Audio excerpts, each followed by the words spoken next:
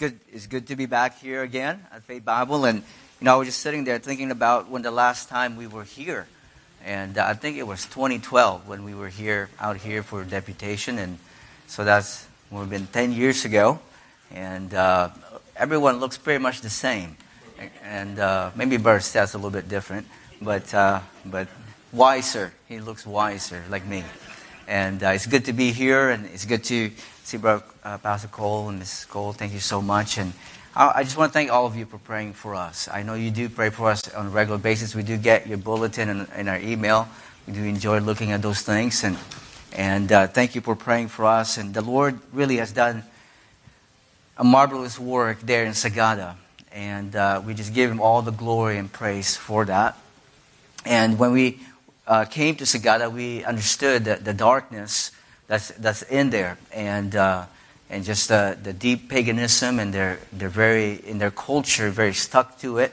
When we first came to Sagada, obviously we had to kind of try to penetrate the community, and that took a while because they didn't like any strangers coming into their community. But by God's grace, we were able to start a Bible study in our home and started a church, and eventually it grew to the Central Sagada Baptist Church, in which we are thankful for. And then as the Lord blessed, and as we saw the church grew, and more, we see a lot of attacks from the devil from all fronts, and we also seen the power of God free so many of those people that are so bound with their paganism. And in Sagada, when a child is born, every child that is born on their 8th day, they're dedicated to the spirits. And they ask the elders gather together, that's the witch doctors, they gather together and ask the spirit what name they should give the child. And so everybody in Sagada has 2 names, which makes a little bit challenging when you try to look people. Everyone has 2 names. One is their ancestral name, their Igorot native name, and the other one is what they call the Christian name. And there is the Anglican Church that's been there for over 100 years. And so they told them that they Christianized them, obviously, in the 1900s. But they told them that they can still practice their rituals and everything else. And so that's become a challenge for us, because a lot of people claim to be Christians, and they know they sing the same hymns as we do, and they even have a little bit the same terminology. But by God's grace, God just shown the light in this dark place. And it's going to be a slow process, and the fact that we thank the Lord that God raised a leader while we were out here on furlough. So be praying for Brother Godfrey and the others, Martina, our Sunday school supervisor. And it has been a challenge.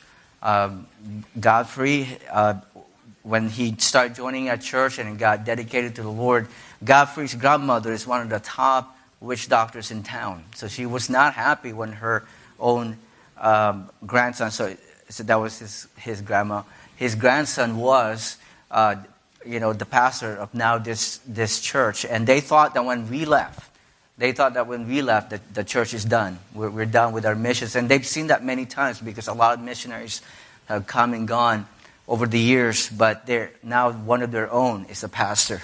And so we thank the Lord. We just give that glory to the Lord for that. And it's because of prayers of people like you folks. And I just want to encourage you to keep on praying. Keep on being encouraged about missions. It does matter. It does make a difference.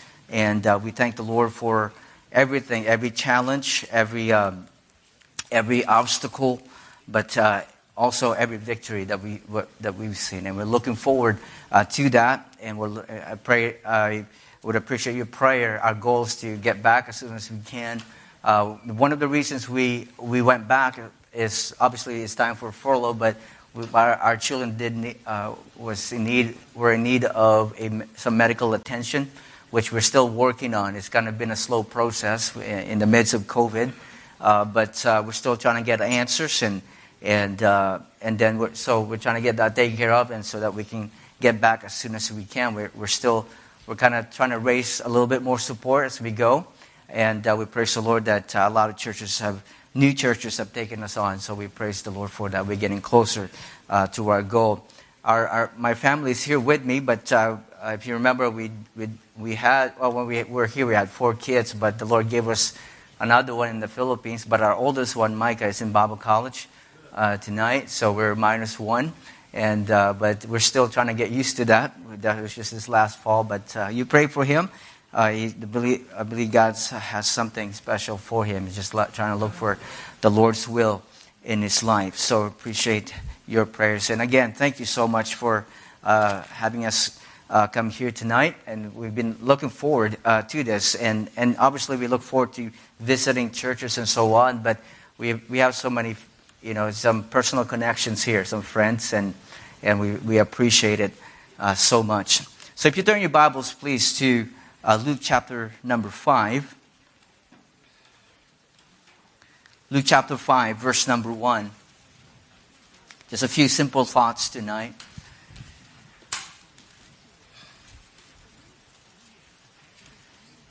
Verse 1, the Bible says, "And it came to pass that as the people pressed upon him to hear the word of God, he stood by the lake of Gennesaret and saw 2 ships standing by the lake, but the fishermen were gone out of them and were washing their nets.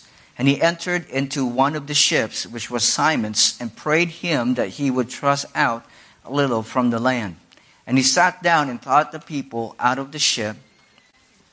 And now when he had left speaking, he said unto Simon, Launch out into the deep, and let down your net for a draught. And Simon answering said unto him, Master, we have toiled all the night, and have taken nothing. And nevertheless, at thy word I will let down the net. And when they had done this, they enclosed a great multitude of fishes, and their net brake. And they beckoned unto their partners which were in the other ship, that they should come and help them. And they came and filled both ships, and so that they began to sink. When Simon Peter saw it, and he fell down at Jesus' knees, saying, Depart from me, for I am a sinful man, O Lord. For he was astonished, and all that were with him, at the draught of the fishes which they had taken. And so was also James and John, the sons of Zebedee, which were partners with Simon. And Jesus said unto Simon, Fear not, from henceforth thou shalt catch men. And they had brought their ships to land. They forsook all and followed him. Lord Jesus, thank you for today. Thank you again, Lord, for this opportunity to be here. Lord, what a blessing to see friends and close friends, Lord, and friends in the ministry. And Lord, I pray that you just help us tonight to look at this particular subject, Lord, of being a follower of Christ and what that really means. And I just pray that it would be a blessing to each one of us tonight. In Jesus' name, amen. We see the text here tonight. We see that a passage that the Lord just began to call his disciples to join him in the mission that God has given him to train them and to prepare them to take on the work that he has prepared for them.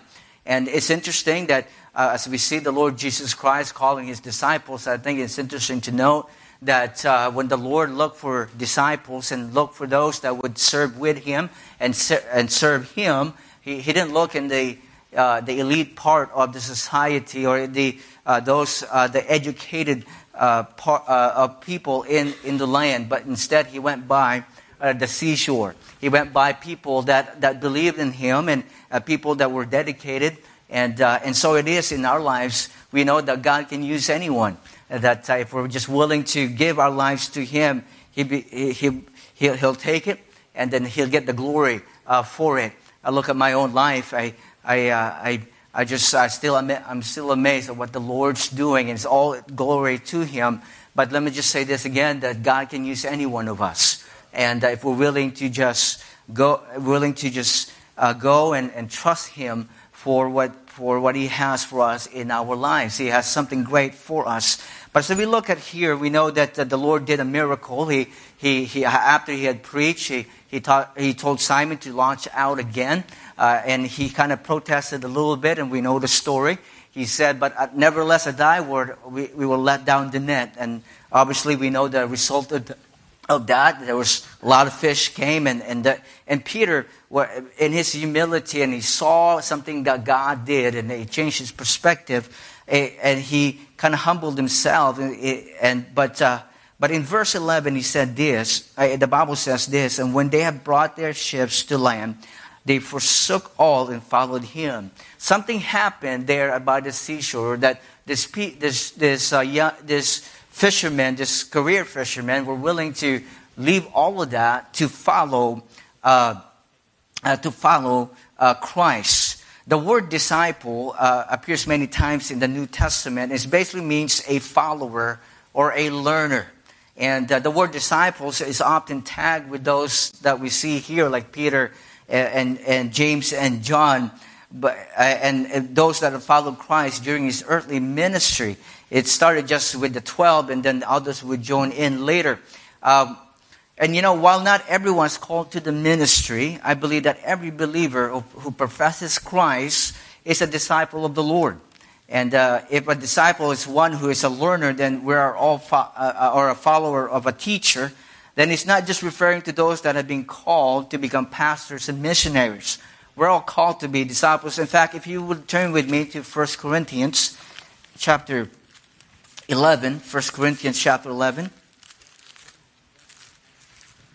The Bible says here that Paul says, "Be ye followers of me, even as I also am of Christ." So Paul was addressing the church, and he was addressing you and I, or those that perhaps you don't believe that God's called you to full-time ministry or to full-time work or missions. And by the way, again, not everybody's called, and not everyone's called to go to the Philippines or to somewhere in Asia or Africa, but I believe everyone's called to be a follower of Christ. But what does it mean to be a follower of Christ? What does it mean? And when you think about Christianity, in our world today has become very broad. There's a broad umbrella of who identifies as Christians. And I was there. We were in North Carolina, and we were at our friend's house. We had some meetings there, and I was just cleaning up the van, and some people drove by the house. I thought they were part of the church. They were nicely dressed up, but they ended up being Jehovah's Witnesses. And I love talking to the Jehovah's Witness. And in the Philippines, in Sagada in particular, there's a lot of them. They stand by the openings there, by the buildings, and it's sad. And they're lost. And we had a long talk, obviously. I let them talk a little bit, and I began to challenge them about the Bible. And I challenged them not to show them what I know about the Bible, but because I love them and I care for their soul. But to say this, that they believe they're Christians. They believe they're following Christ.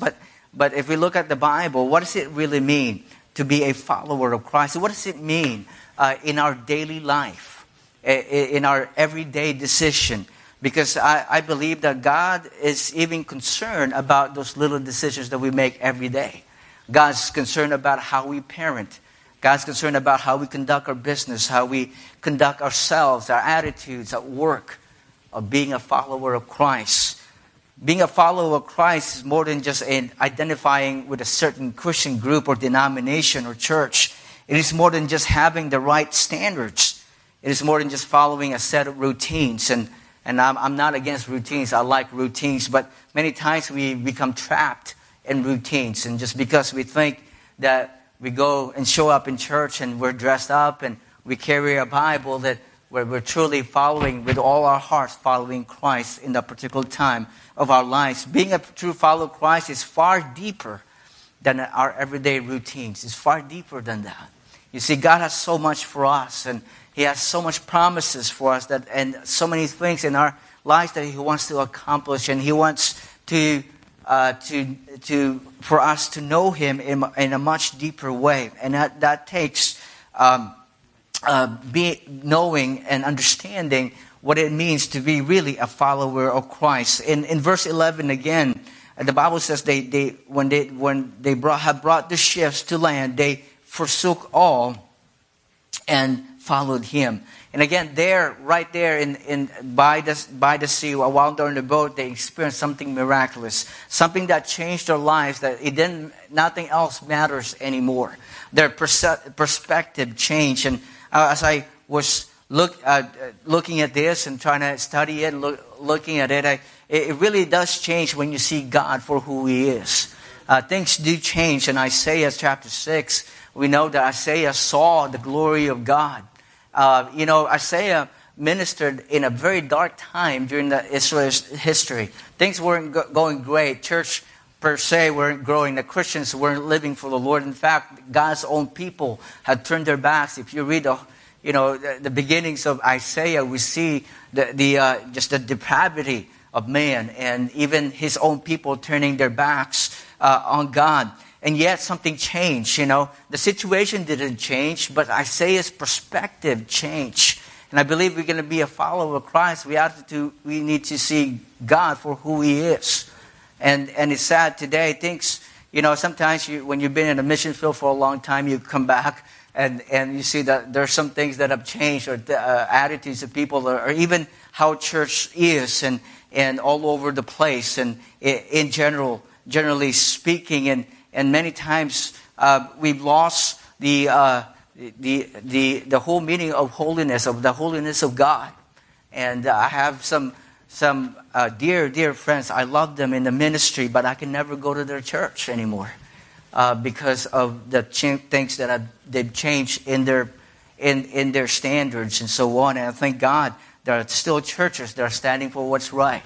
And so Isaiah saw, and these disciples saw something, and they saw God.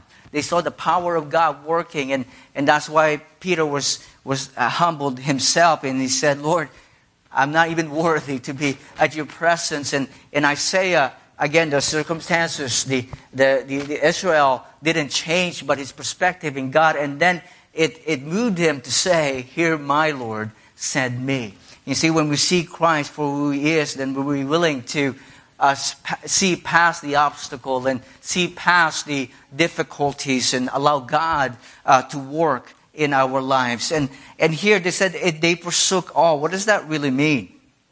And the Bible didn't really tell us what exactly they forsook, but we can assume that when they forsook, the Bible said in the parallel passage in Matthew chapter 4, verse 20, the Bible says, and straightway they left their nets and followed Him. This is the parallel passage. And in verse 22, it says, and immediately they left the ship and their father and followed Him. So their nets meant more than just a means to catch fish. It's more than just an instrument or just something to catch fish. It represented their livelihood. It represented their security. It was their future. They also forsook their father. They abandoned everything that was comfortable and the security of friends and family. And so today, as we look at many other passages here, and starting from this one, I'm just going to show you just 3 simple thoughts of what it is like to be a follower of Christ. And you say, preacher, I'm not called in the ministry, or I'm not called in the mission field. But again, being a follower of Christ it doesn't mean that you have to be called. And Paul said, "Be ye followers of me as I follow Christ." We need to be a follower of Christ and understanding all of that. Let's turn to Luke chapter 9. Luke chapter 9. Verse number 57. And it came to pass that as they went in the way, a certain man said unto him, Lord, I will follow thee whithersoever thou goest. And Jesus said unto him, Foxes have holes, and birds of the air have nests, but the Son of Man hath not where to lay his head. I believe that following Christ, there has to be a denial of self. A denial of self. Matthew 16, verse 24, Jesus said to His disciples, if any man will come after me, let him deny himself and take up his cross and follow me. It takes, number one, a denial of comfort, of security. Here, obviously, there's a man that asked the Lord and came to Him and said, I want to follow you, Lord. And I don't believe he understood, and he counted the cost and what that entailed. And what the Lord, His response really was saying that as he said, foxes have holes and birds of the air have nests, but the Son of Man hath not where to lay his head. He's just saying this, that when there's a trust factor when you follow Christ, and there's also needs to be an abandonment of what makes us comfortable. And what makes us comfortable. And I understand that, politically, United States, things have not really been the same. And there's a lot of things that I have not turned away that we want to turn, biblically speaking. But if you look at this place, and I know many of you have been in other countries, America is still the best place to live.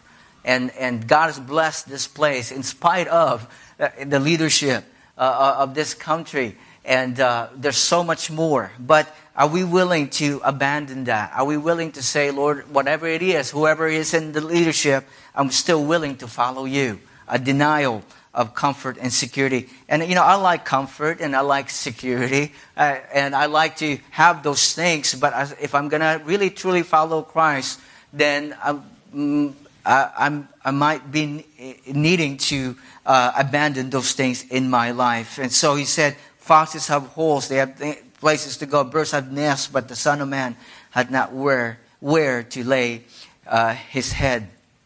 I like what one missionary said one time, and she's now retired and single missionary. He said, home is where I hang my clothes. That's where home is.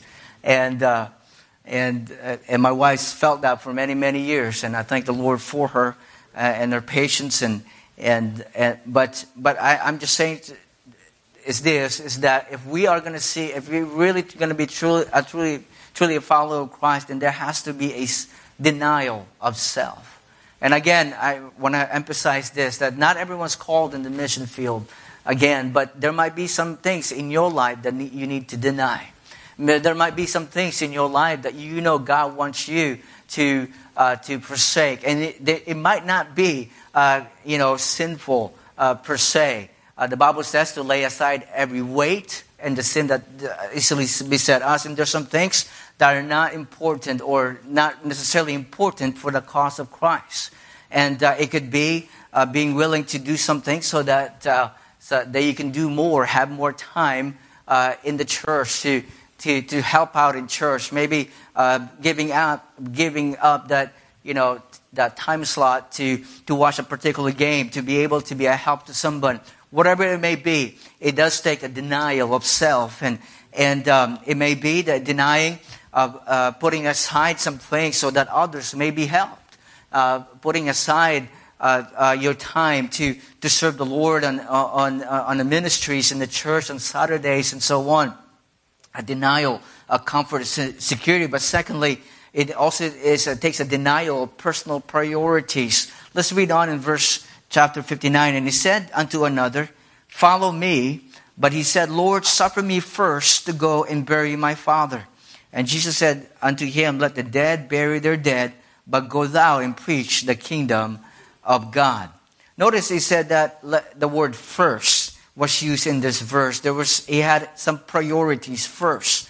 This man wanted to fulfill his obligation to his family first. And I want you to understand also that Jesus is not telling us here that we shouldn't fulfill our family obligations in a family unit. But if our family becomes an idol in our hearts, drawing us away from loving God first and foremost, we must address our priorities. This is something that we deal with in the Philippines, and I think we can look at it in the Philippines in general, because family ties are so strong, and that in a way that's a good thing. Their family unit is very strong, but it's become many times a detriment in young people trying to do what God wants them to do because mom and dad had some other vision or other priorities or other dreams for them. And parents, we want our best for our kids. We want them to turn out, to be good citizens, and to be someone that is respectable. But we need to understand that they're on loan to us, that they don't belong to us. Sometimes there is a denial of personal priorities. He said, and notice also that he did not give a time frame. He didn't say that my father's dead already. He said, let me go and bury my father. And there's an implication there that he was waiting for a time frame and waiting that when all those things are done away, then I'll go serve God. And following Christ is an abandonment of our personal priorities and just having God. And by the way, when God is first, then everything else will fall apart. If God is first, then everything else will be put in its right place. But notice here we see also a self-denial. There's a denial of personal distractions. And we see in verse number 61, another also said, the Lord, I will follow thee, but let me first go and bid them farewell, and which are at home at my house. And Jesus said unto him, no man having put his hand to the plow and looking back is fit for the kingdom of God. As you serve God and as we endeavor to follow God, there's going to be a lot of distractions. There's going to be a lot of things that would get us away from the things that we need to do, even in our personal devotion, in a personal walk with God. And that's part of being a follower of Christ, making sure that those things that are in our time and private time with Christ is taken care of. And there'll be many distractions. And what the Lord's just saying here is that when the man said, let me just go back and say goodbye, there may be a chance that he'll get distracted, that his eyes would be out of focus. And how many teenagers that I've met, sometimes I meet them. I've met them on deputation, and they were on fire for the Lord, and they were giving up their lives for the Lord. And we see them now, and we kind of wonder what happened. And it's because there's a lot of distractions.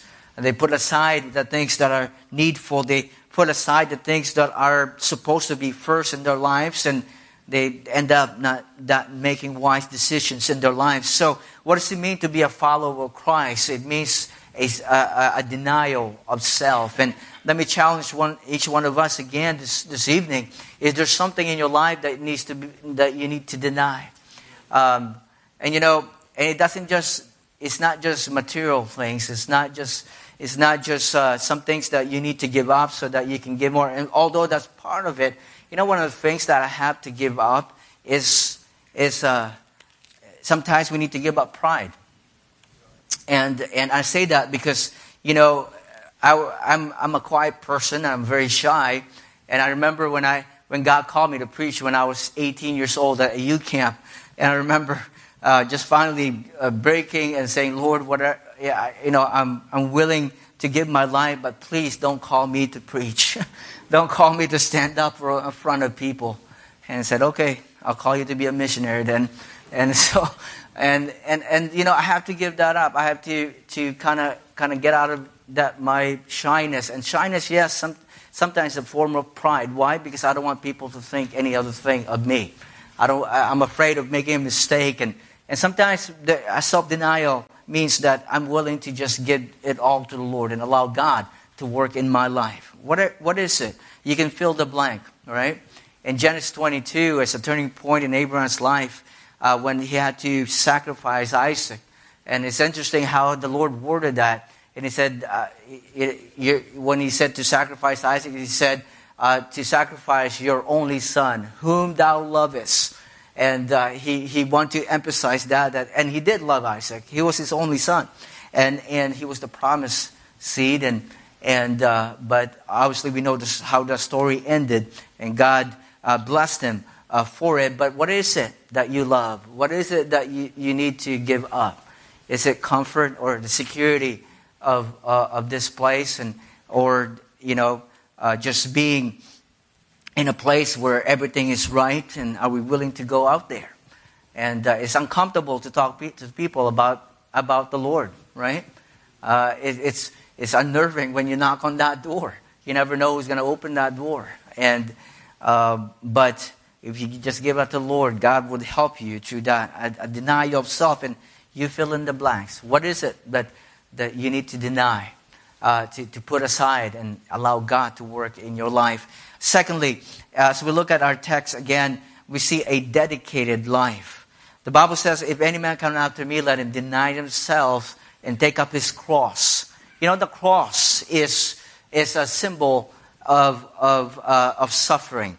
It's a symbol of also dedication. Jesus Christ, Paul says, let this mind be in you. So it's in Jesus Christ. And he gave his life to the end, even to the death of the cross.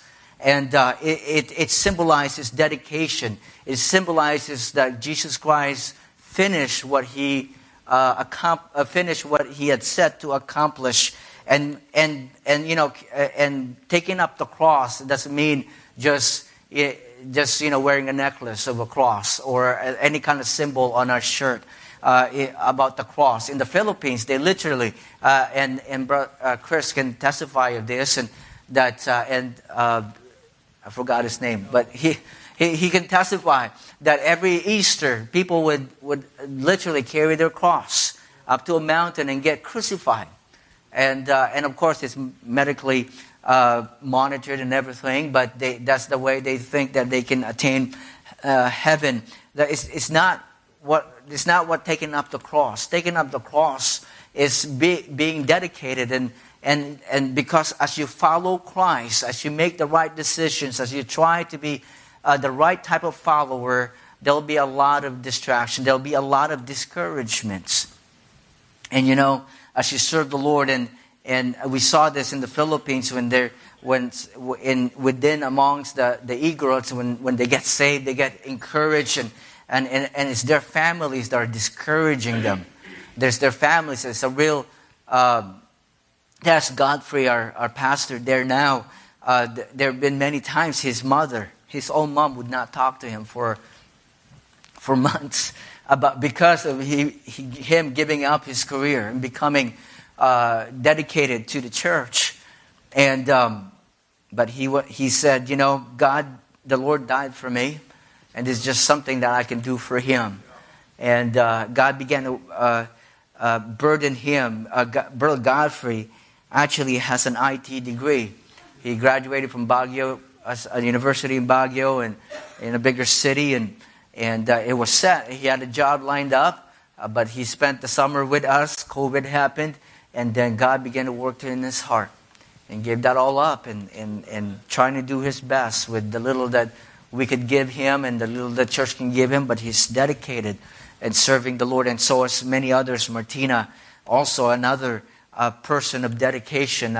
And this Martina, I wish I had the time to tell you the struggle that she had. She came as a young lady, come to us and say, Pastor, I only believe God 50%. And the first time she showed up in church, she was in a black trench coat, and her countenance was just, she was just somewhere else. But she started coming, and then I think just a few weeks later, she came to the door. And in the Philippines, and especially in Sagada, the door is useless because nobody knocks. And they just kind of show up. She showed up at the door and he said, Ma'am Sandra, as she calls him, and said, I'm ready to believe God. And she accepted the Lord, and boy, the transformation, and God was doing something great in her life. All of a sudden, she saw the light, and all of a sudden, things were making sense to her. She was just like any normal Igorot teenager. I mean, she was, a lot of the teenagers would go out and party, and they would go and drink, and she was doing those things away from the school. But when she got saved, things just changed. And it was marvelous change, but it didn't take long before her faith was tested. And again, she was one of those young